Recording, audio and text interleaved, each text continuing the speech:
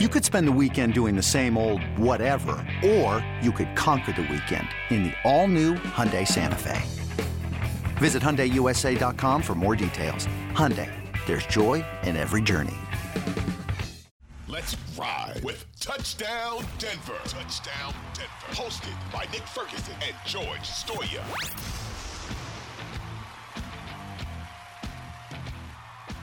All right, everybody, we're back from that quick break. And Nick, we were just talking about Russell Wilson, and I wanted to ask you, because you're the football guy here, right? You know football better than I do in terms of schematics. How does Russell Wilson fit into what Sean Payton did in New Orleans? I mean, you look at the statistics. Obviously, Drew Brees was prolific with Sean Payton. That offense was, I think that in his 15 years, it was like 12 of those 15 seasons, they were top 10 in points per game. I think even like 3 times they finished first in the league in points per game. I mean, this was a very successful offense in New Orleans. How does Russell Wilson fit into what Sean Payton does schematically? Well, it's not going to be a perfect fit. I know that sounds crazy, but if you look around the league, there's no such thing. There's no such thing as perfect anything.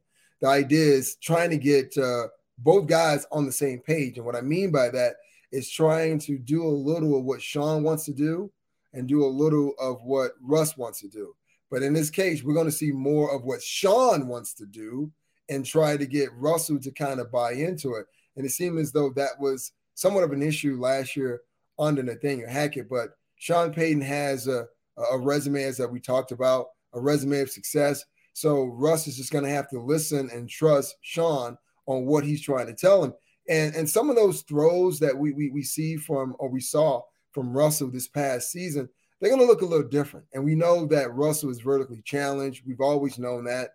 And the fact that Sean Payton was able to be successful, like you said, a lot of passing yards in the league, and Drew Brees broke Dan Marino's single season passing yards. I guess one year, I think Dan threw for maybe 5,000 yards, and Drew Brees broke that. But it's like, how can a guy who's not actually 6 feet accomplish that?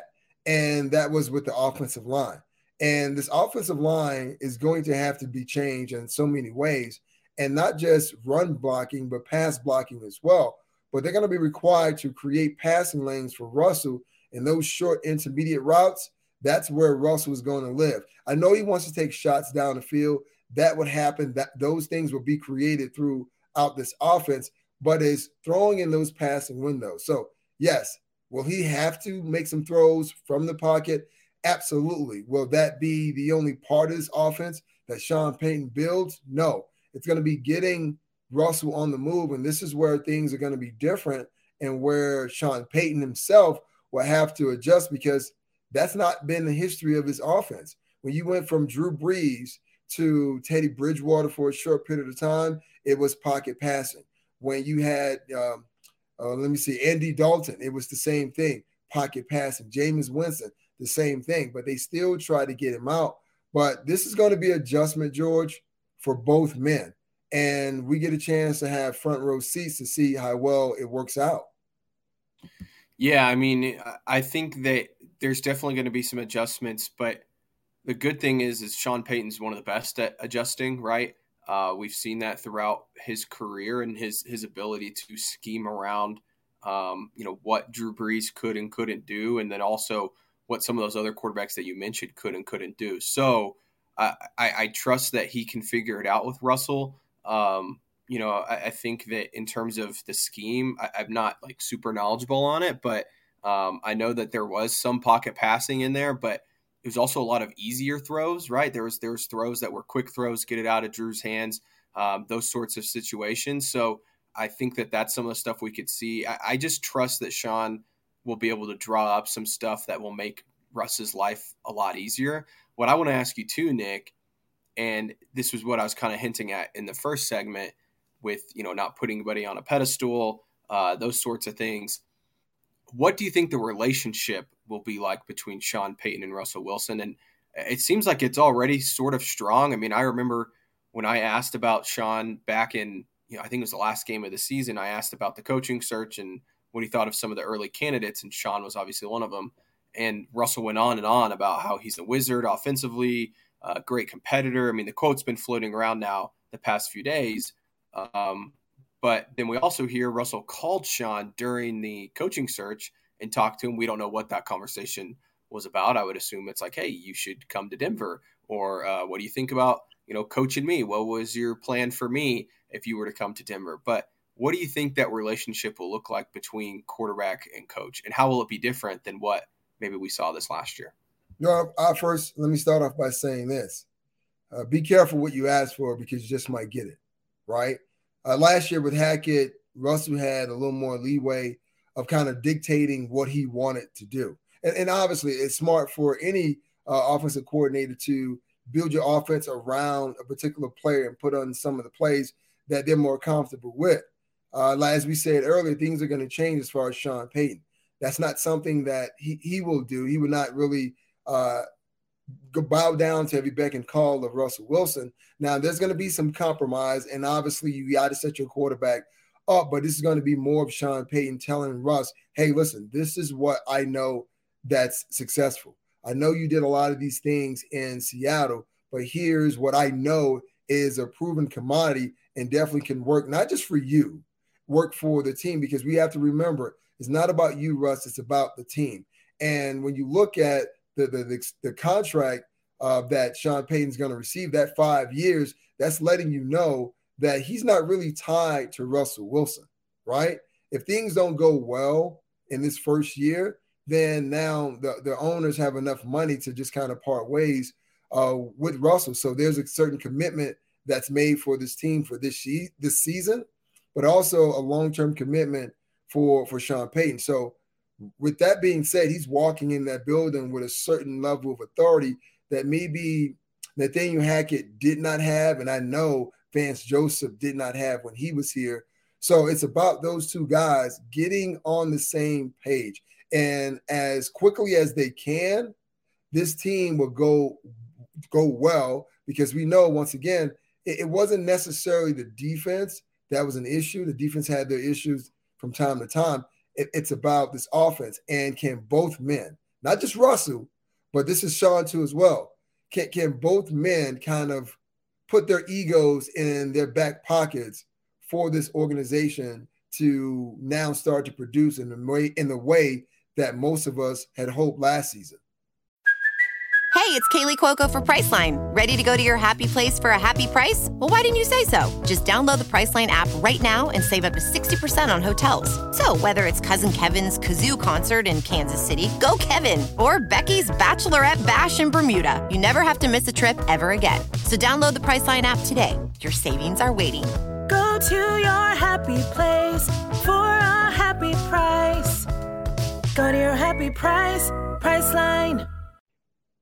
Yeah, and I think, I don't want to dive into just all of this last year of Russell Wilson and Nathaniel Hackett, but this was definitely a humbling season for Russell. And I think that there's a part of him that understands that he needs to go back to what he was doing that was successful in Seattle and get back to some of that stuff, and maybe not do the stuff that they did this last year, right? And so I think he knows that he needs to, trust Sean Payton, do as Sean Payton says, because he has been successful, and he's been successful with a quarterback similar, I guess, to Russell. So I think he understands that, and I think he's going to be willing to accept that. So it's going to be really interesting to see. I wonder if Russell, I have no idea what he's doing right now in the offseason, but I wonder if he shows up to the press conference. It wouldn't shock me. I know, typically some players usually show up to the head coaching press conference, and maybe he'll, do a little scrum and talk. I'd love to hear Russell's perspective, not have to wait till,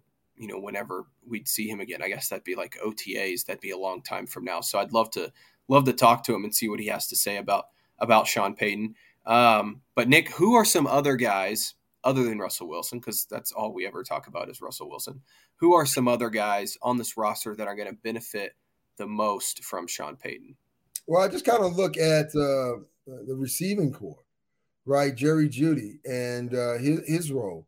We all know, especially if you play fantasy football, for the past 2 years, maybe not so, but before that, Michael Thomas was a dog in fantasy football because Sean Payton found ways to move him around, create certain matchups, and that relationship between Thomas and Drew Brees, man, it was something where I'm spot on.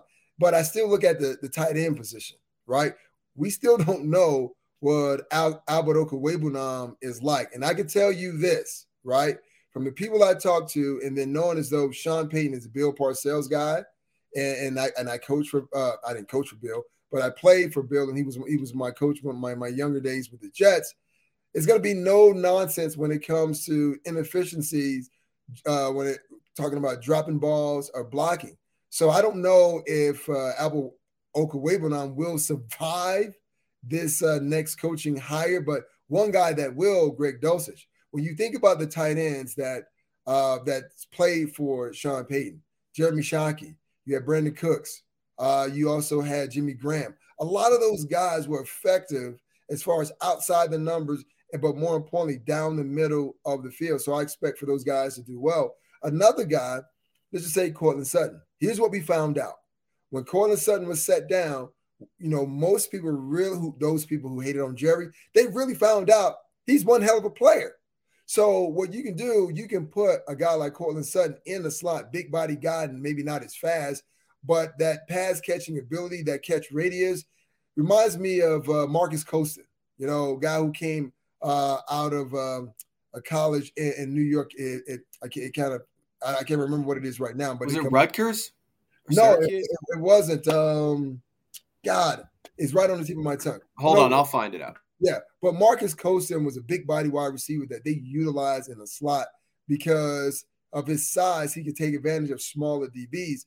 That would be a natural transition for a guy like Tim Patrick or Courtland Sutton. So those guys stand to gain a lot from Sean Payton being on the team. He went to Hofstra. Yeah. Yes, it was on. Yeah, it was right there. I should have known that. You had it. I'll give it to you. No, I agree. I think the wide receivers are the first ones to look at. Like, I think Jerry Jeudy is going to thrive in this offense. Like you said, I think he can kind of take over that Michael Thomas spot. Courtland Sutton, I think that he could have, a big career in this offense. I think Greg Dulcich is a really good one, Nick. I mean, you think about, I remember the Jimmy Graham days of he was that big tight end guy that you could find down the middle of the field, in the red zone. I mean, he had some of his best years in New Orleans. And so I think that is something they can replicate. I would also say the offensive line, right? You look at, what Sean Payton's been able to do with the offensive lines in New Orleans. I mean, those were some of the best offensive lines in football. So I'm going to be interested to see how they maybe retool that. I wonder how many of the guys that we saw this last year are back. I wonder if they go out, they try and get some different guys in free agency. I would say they'll draft some guys, but they don't have a ton of draft picks, especially in the higher rounds of guys that could come in and start right away. But I would assume all those guys. I would even say running back, Nick. I mean, look what he did. I know it was towards the end of his time in New Orleans, but Alvin Kamara, I mean, he was the best in the league when Sean Payton was there. I mean, I don't know if they have that sort of a dynamic player. Obviously, we'll have to wait and see what Javonte Williams comes back and looks like next year. But I would assume this also is good news for our boy Latavius Murray, right? I mean, he's very familiar with Sean Payton. I wouldn't be shocked if Sean says, hey, yeah, let's bring this guy back. I know him. He's a veteran. I'm not saying he'll be the guy to start the year, but I think he'll be in the room. But I wouldn't be shocked if they go out and they use one of those draft picks on a running back, Nick. There's also quite a few guys that will probably hit free agency. Obviously, Barkley, I don't think he'll leave New York, but who knows? Maybe they make a big shot at him, a big run at him. I think Joe Mixon's going to hit the market. Obviously, he's been really good for the Bengals. So there's some guys out there that I wonder if they try to go after at running back because Sean Payton has had some success there as well. Well, here's one guy, as you were saying that, I was thinking about the roster itself. One guy who should be happy, I don't know how happy he is, but he should be, and that's Chase Edmonds. He was underutilized as far as, in my opinion, last year under Hackett. I know he got injured, but when he came back, he still wasn't used in the way that I expected him to be used. And you mentioned Alvin Kamara. I mean, when you think about what the offense was, and even Darren Sproles, when he was there, it was the screen game. They used the screen game to get their running backs involved. That's something that, Andy Reid and Eric Bieniemy have deployed for the Kansas City Chiefs effectively. They don't really hand the ball off. They just motion those guys out, swing routes, and just dump it off to them. and just kind of let them make money. So for me, Chase Edmonds could emerge as the lead back until Javonte comes back. And like you said, I would love to see Latavius Murray back in the fold, maybe not being the bell cow back, but being that change of pace back. So when you look at this offense and just the idea of Sean Payton, it looks great. It looks great. And the team should put up more than 24 points because that's what they average the last 2 games of the season. And you hire Sean. So that means the point total should go up. Yeah, I agree. Is it really an episode of Touchdown Denver if Nick and I don't bring up Latavius Murray? It's a must, man. It's a must. It's a must. It's a must. Another guy too, and we'll take a quick break after this because it kind of leads into our next topic. Is I think Garrett Bowles might benefit from this, and not just Sean Payton, but I think the staff that he might hire. I mean, Mike Munchak is the guy that it sounds like could maybe be the offensive line coach. That's been kind of thrown out there. Obviously, he's still, I believe, in town in Denver, so I wonder if that could happen. And Garrett played his best ball under Munchak, so I wonder if that's a situation that could arise. But Nick, we got to take a quick break, and then we're going to dive into what does this staff look like, because there's some other names that are pretty familiar to Broncos fans other than Mike Munchak that are being thrown around.